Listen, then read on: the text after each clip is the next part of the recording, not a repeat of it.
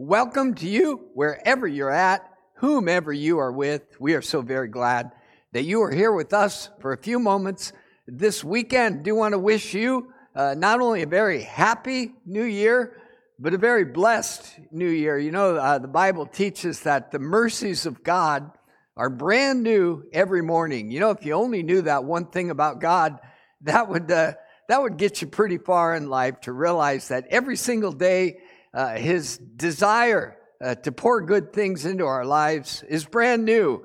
And we can certainly carry that into our new year ahead of us. Speaking of the new year, I do want to mention these great resources. Hope that you're becoming familiar with them. One of them is called the YouVersion of the Bible, absolutely free. I'm going to reference it a number of times today. And then also, when you're in your favorite podcast player, if you would search for Arlington FM Church, there you will find all of our teaching content. Well, we have been in a series throughout the holidays called Revealed, when God became knowable. And we're going to bring that series to a conclusion, but use it as a catalyst into the year that we stand on the threshold of. And really, it's been based on this teaching from John's Gospel. It tells us no one has seen God, but the one and only Son, who is himself God and is in closest relationship with the Father, has made him known to us. And that's a wonderful reality that we live in light of, that Jesus, when he came to this earth, revealed God, revealed him through the words that he spoke, and also through the works that he did. And as you saw over the last couple of weeks, if you were with us, each of the miracles that Jesus did for people were glimpses into the heart and the character of God. And because of that, we no longer have to guess what God might be like. We simply look at the words of Jesus and the works of Jesus and follow them through and ponder them, and we can see what the heart of God is like. Well, today we're going to carry that knowledge of God into a look into the future. And we're going to kind of pull the curtains back and see from God's perspective what is in store for us and for our world. In fact, the title of this series is called Future of the World. And we're going to get an informed look at what to expect and what lies ahead of us. You know, one of my favorite bands and one of my favorite songs from that band, the group is called One Republic, and they have a song called Future Looks Good. And I love the lyrics of this song. In it, the writers are describing a man who maybe had some complexities in his past, some difficulties, but he begins to see his future through the context of a relationship that he's in. Maybe he's found someone he can really lean on, depend on, someone who gets him. But he writes these words: "You see, I had this crazy dream last night. This man, he talked to me, and he told me everything that's good and bad about my history." So there was some reflection that happened in this dream as he began to look at the good, bad, and the ugly of his previous history. But this man, he said that you are the future. He said that this relationship he's in changes the nature of his future. He said that you are the future, and because of you, the future looks good. Well, you know, this ability to look at our future through the lens of a significant relationship is exactly what John the Beloved, you know, we've been in the teachings of John over the last couple of months, in particular, the Gospel of John, the epistles of John, and this morning, this weekend, the Revelation of John. It's the very last book of the Bible. But if you read it with this insight that the future can be seen through the lens of our relationship with Jesus Christ. And that's exactly how John introduces us to this fantastic final book in the compilation of books we call the Bible. John begins, he says, the revelation from Jesus Christ, which God gave him to show his servants what their future would look like, what must soon take place. Here's a few facts. If you get interested and want to read through the book of Revelation in your YouVersion of the Bible, the Revelation is known as apocalyptic literature. It deals with the end times, deals with the future, and there's imagery, poetic metaphors that are not meant to be taken literally. You'll see great beasts being cast into the ocean and flying creatures that have eyes on the front of their heads, the back of their heads, under their wings.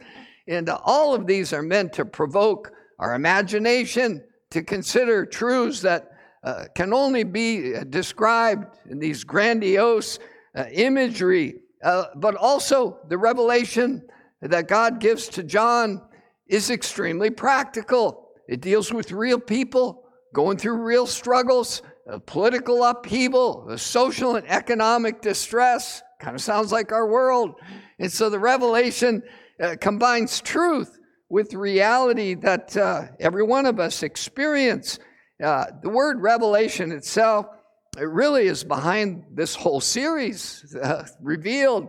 It means a laying bare, a disclosure of truth concerning things unknown prior to. States of persons previously withdrawn from view are made clear. So things come to the forefront. Truth is clarified. Things that maybe we only imagined or pondered or only remotely connected to become front and center in our view. And so John, as he presents his revelation, this disclosure of truth from God's perspective, he begins by describing this wonderful relationship that we can see our future through. And he does it by giving us two hymns that embody the nature of who Jesus is, this wonderful person that he is, fully God and fully human. John writes, "Grace and peace to you from him who is, who was, and who is to come." He's eternal. And from the seven spirits before his throne, there's a sense of fullness, a revelation of God indicated by these spirits of disclosure. And from Jesus Christ, who is the faithful witness. He can be trusted for what he said and spoke and revealed. He's the firstborn from the dead, and he's the ruler of the kings of the earth. Basically, in John's opening statement, he says that God is really good, and he has revealed that goodness through the person of Jesus Christ. He's full of grace. He's full of truth. He's the faithful witness. He obtained victory on our behalf. He's the firstborn of many from the dead. He's the ruler. He has authority to bring about his goodwill. And then the second hymn, John goes right into it. It's kind of like you start with "A mighty fortress is our God," and then you go into "Great is thy faithfulness." So here's what John continues to write about this one whom we can see the future through. "To him who loves us and has freed us from our sins by his blood and has made us to be a kingdom and priests to serve as God and Father, to him be glory and power forever and ever. Amen." And so John would offer to us, would you like to see the future in a more hopeful way? Would you like to be filled with a sense of anticipation and expectation about what lies ahead? Well, here would be John's opening advice from his revelation is when I look at the future through the lens of my relationship with Jesus, the future looks good.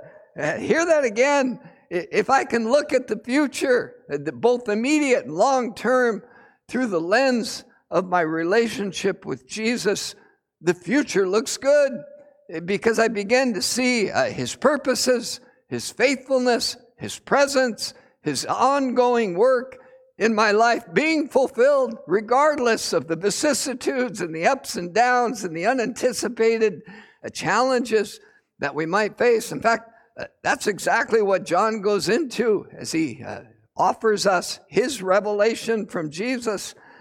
He says, "I, John, your brother and companion in the suffering and the kingdom and the patient endurance that are ours in Jesus. I was on the island of Patmos." He was in exile because of the word of God and the testimony of Jesus. And so right away, as John's giving us this hopeful view of the future, here's something he makes incredibly clear.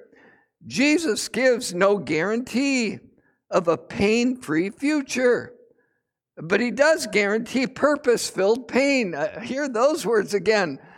Jesus is a realist. He knows that there's a certain course of history that needs to unfold in our lives and in this world, and he gives us no guarantees of a pain-free future. However, he does guarantee that our pain will be filled with purpose. You know, my oldest son, he's a techie, works for Alaska Airlines. He's been going through some challenges these last few weeks. But a number of years ago, he discovered this workout routine called CrossFit. I found a good gym to belong to, and every time I hear him talk about his experience there, he's now become a certified coach, he talks about the community that's dedicated to, I guess in a very real sense, working through purpose-filled pain together so that they can experience good health. Well, that's just a small indicator of the kind of truth that John is expressing, that there are no guarantees when we follow Christ that we won't experience suffering as we enter into the good kingdom that he came to lead us into. In fact, he mentions this need for patient endurance. You know, I heard of some stories this week. One was of a couple that had 3 kids, and the guy came down with cancer, passed away, left her as a single mom with 3 children. Shortly after her husband passed away, she discovered that she had an undiagnosed heart condition, and just 4 months later, she also passed away. And these 3 children, she gave over the adoptive rights to her sister, who also had 3 kids and was married, and now their family size had suddenly doubled.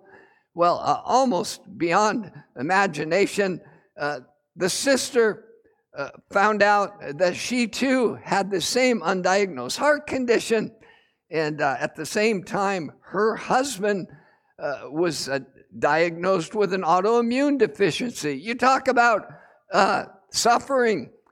Suddenly, this family of 6 was dealing with life-threatening conditions of their own. Our suffering and need for patient endurance isn't always that dramatic. Sometimes it's the little things that take their toll on our positive mental attitude. My wife and I went for a hike yesterday, parked at a pretty public parking spot, and after a wonderful few hours walking the trails, we got back to our car. Somebody had stole the windshield wipers off our vehicle. This calls for patient endurance. And, the patient endurance that are ours in Christ, John writes, these are part of our journey with Christ, this ability to stay in there through the difficult times so that God can do his work in us, that we can become better through our challenges rather than bitter. That pressure can form in us, that diamond-like quality, if we'll just stay in there. Well, John goes on in describing his revelation of truth and the future from Christ. He says, "It was the Lord's day, and I was in the Spirit, and I heard behind me a loud voice like a trumpet." In other words, he couldn't ignore this voice, which said to me, "Write on a scroll what you see and send it to the 7 churches." And what this highlights to us as much as anything is that when we're going through it, when we're trying to hang in there, Jesus speaks to us. He said, "My sheep hear my voice." He will not abandon us as orphans, but he'll be with us. He'll come to us through his Spirit and open up the truth to our understanding. And as we go into this new year, I want to just give you a very practical piece of advice. When Jesus speaks, are you listening? And one of the ways we can listen better to what God is trying to say to us in the midst of our challenges is to do what John did, to write it down. Just taking that step each day, even if you just write a few words or a sentence, to pause, ask yourself this question. Lord Jesus, I know from your word that you speak to me, you speak to your people as they're going through their challenges, difficulties, navigating life. Just to ask this question, what are you trying to say to me, Lord? And then write something down. You know, in the YouVersion, it has a resource called Notes. And as you're reading through, reflecting on God's word to you, you can pause, open up the Notes resource, and ask yourself that question. Lord, what are you saying to me? What are you trying to say to me?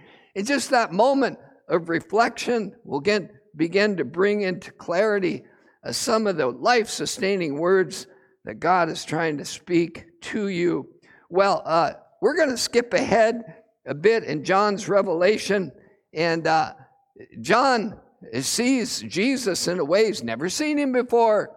In fact, when he looks upon him, he's kind of frightened by this unveiling of a God fully dwelling in the person, the risen Lord Jesus Christ. And Jesus speaks to John about his church. And we're not going to read it this morning, but I want to encourage you, open the book of Revelation, preparing for 2023. Read chapters 1 through 5. Read it again. Read it several times over the month of January. I guarantee you, God will speak to you about things that you're going through. But when we come to Revelation chapter 4, John is given an amazing glimpse into the reality of God beyond the difficulties of this world, beyond the chaos, beyond the blessings, beyond the trials, beyond the turning of our own annual calendars and decades and centuries. And John is allowed to see the eternal God. And I guarantee you, it had made a difference what he was going through today. Here's what John sees, chapter 4 of his Revelation. He says, after this I looked, and there before me was a door standing open in heaven. And the voice I heard speaking to me was like a trumpet. And it said, come up here, and I will show you your future. I will show you what must take place after these things. And John says, at once I was in the Spirit, and there before me was a throne in heaven with someone sitting on it. You know, it's interesting, as John is given this glimpse of eternal God, the invisible, unknowable God who is revealed through Jesus Christ. He says it was like there was a door open, and it's an indicator that God's not hiding. God hasn't distanced himself from people. Rather, people have distanced themselves from God. And as God pulls back the curtain, allows John to see with clarity, he sees heaven wide open. And he sees, we want concrete imagery. We see a God on a throne. But we know from other teachings in the Bible that God dwells in unapproachable light, that there's something fantastically beautiful about the presence of the eternal Creator. And John is getting a glimpse, and he uses imagery to kind of spark our imaginations, and we can begin to imagine the reality of God that was revealed through the person of Jesus Christ. And, we've used this picture in our series, Revealed, the Aurora Borealis, this a beautiful glimpse of the glory of God in the heavens. But maybe another picture that would give us a hint into the nature of what John is seeing as he sees the door of heaven open and God on a throne would be like this, a picture of stars being birthed.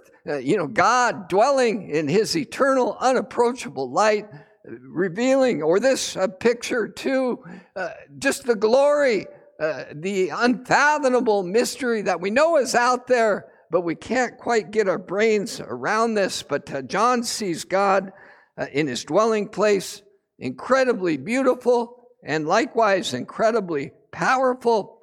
And now John reveals to us what's really going on in the heart of God as it relates to humanity, people on this planet. Here's what John sees. He says, then I saw in the right hand of him who sat on the throne That right hand would indicate incredible power and authority. I saw on the right hand of him who sat on the throne a scroll. And this scroll is unusual in that it has writing on both sides, and it is sealed with 7 seals. Now, this is an incredibly important glimpse of truth that John is seeing here. And most scholars and interpreters of the Bible see that the scroll that has writing not only completely on the inside, but also completely on the outside. Most scholars agree that what John is seeing is the good, the perfect, and the pleasing will of God for every human being that's ever been created. That's an important scroll. It's comprehensive. It leaves nothing to chance. There's all the details are filled in, and this good and pleasing and perfect will of God for every human is held securely in the hand and in the heart of God.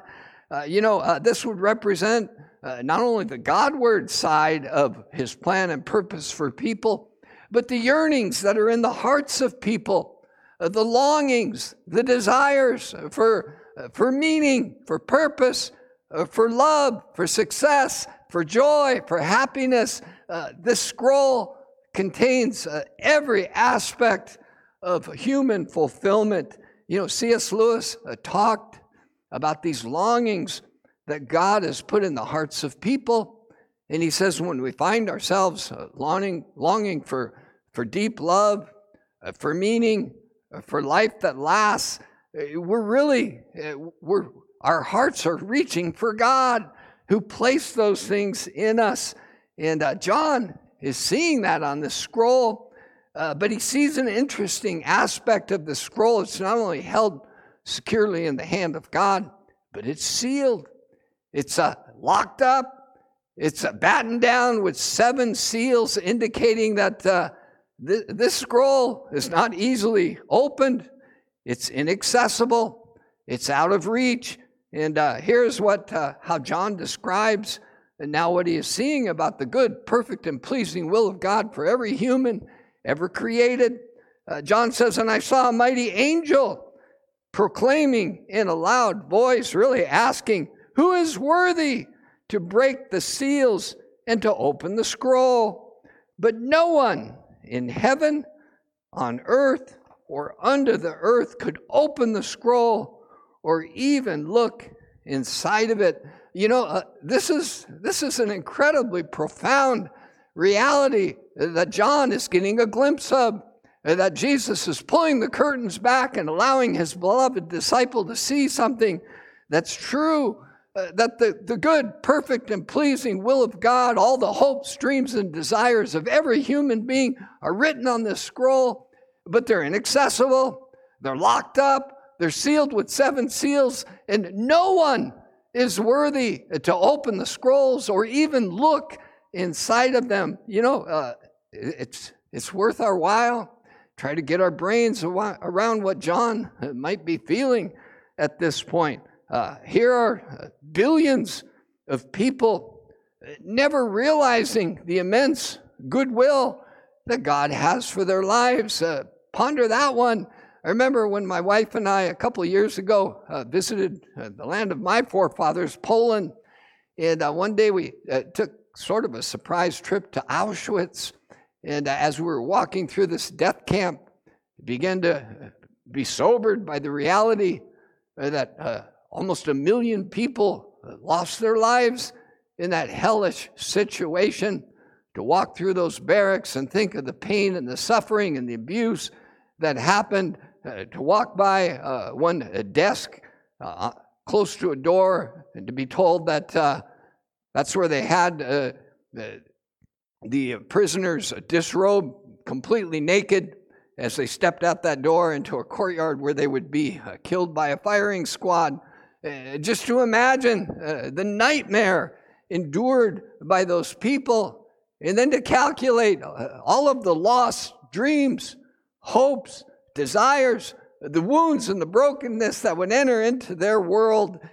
John was not only seeing those things, but all of humanity in all of its inability to access the good and the perfect and the pleasing will of God, perhaps less dramatic, but no less painful, would be the separation that exists as a man sits in a therapist's office.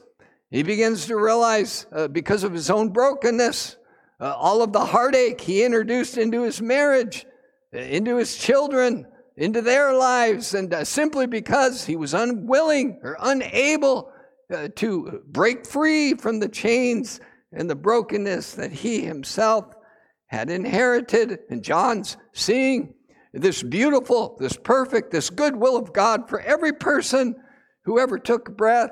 And he's seeing the distance, the inaccessibility because of the brokenness, the heartache, because of the sin inherited. This would be the child who was abused as a child and loses his or her ability to imagine, to be hopeful, to be enthusiastic. It's the woman who's been raped and forever, throughout her life, struggles with ever being intimate with another person. Again, this is what many psychologists call our detached selves, our hopes, dreams, and desires, but the reality of what life has become for us. And John is seeing all of that in the right hand of God, but it's sealed, it's inaccessible. This would be like watching the Titanic go down, watching your friends and your family members perish. And John's seeing all of this, his reaction in that light, it's understandable.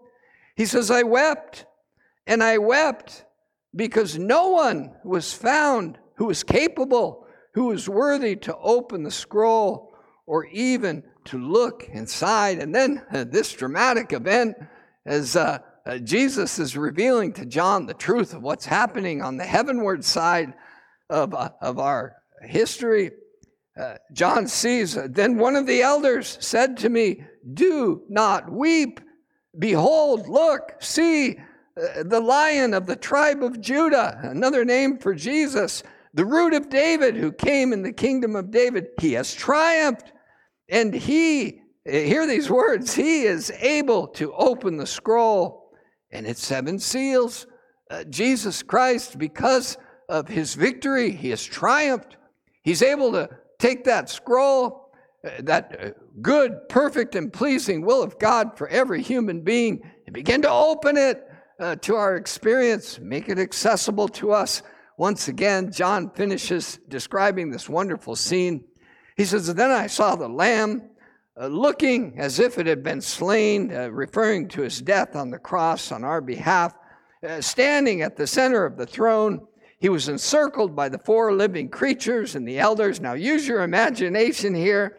The Lamb had 7 horns and 7 eyes, not literal, but he was incredibly authoritative, powerful, insightful, discerning. And he went and he took the scroll from the right hand of him who sat on the throne. He took possession of it. He won back our greatest hopes, dreams, and desires. And because of that, all of heaven's hosts break into a new song. And they were saying, you, Jesus, are worthy to take the scroll and to open the seals because you were slain. And with your blood, you purchased for God persons from every tribe, every language, every people, and every nation. You've made them to be a kingdom and a priest in relationship with the living God, to serve our God. And they will reign on the earth. They will live with authority. They will reclaim all that's been lost in terms of their own personhood. What a wonderful revelation. Grandiose truths, incredible themes. And I wonder, how do these great themes meet with your reality as you stand on the threshold of 2023? I would ask you a question today. How does the future look to you? Jesus is one. He's like that man in the dream who showed me all of my past history, both the good and the bad. He knows us inside and out. He knows our longings before we ever express them. He knows our fears. He knows where we're hemmed in, held back. He knows where we experience abuse, hurt, pain, frustration. He's with us. He's a companion in our difficulties. And as you look out into the upcoming year, maybe you're bracing for more of the same. But I would just offer to you the rest of the words of that song, that when you look at the future through the lens of Jesus Christ, the faithful one, the one who was dead, now is alive, who holds the keys of death and hell, who took the scroll, and not only of human history, but of your human history and of God's great purposes for you. And if you learn to look into the future through the lens of your relationship with Him, the future does indeed look good. I want to invite you to join me in a prayer. Lord, thank you for these incredible truths. Really, they feel so far beyond our reality, but as you showed John, this is really what's happening. This is the truth about the invisible God, that He has incredible goodwill, incredible good purposes, great plans for each one of us. And Lord, we would just acknowledge that in many ways, our lives are like that scroll. We sense that there's more. We sense that there's great possibilities for us, but we also see the reality of our weaknesses, our brokenness, our histories. We see the things that hold us back. And Lord, I pray for the ability to see You as the faithful one, as the one who wants more for us than we could ever want for ourselves. And Lord, as holding the keys and offering us, Lord, would we just step toward You in this coming year?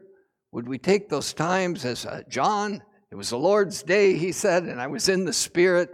May we find ourselves in moments of reflection, being open to Your presence in our midst, in the midst of our difficulties, in the midst of our challenges. Lord, I pray that if these words come to anyone who is suffering, maybe they have children who are hurting, going through difficult times, Lord, may they sense Your comforting presence with them in the middle of that, not promising us the absence of pain, but guaranteeing that Your purposes can be worked out in all of our difficulties. Lord, we reach for You. We welcome You. We thank You for Your faithfulness to us.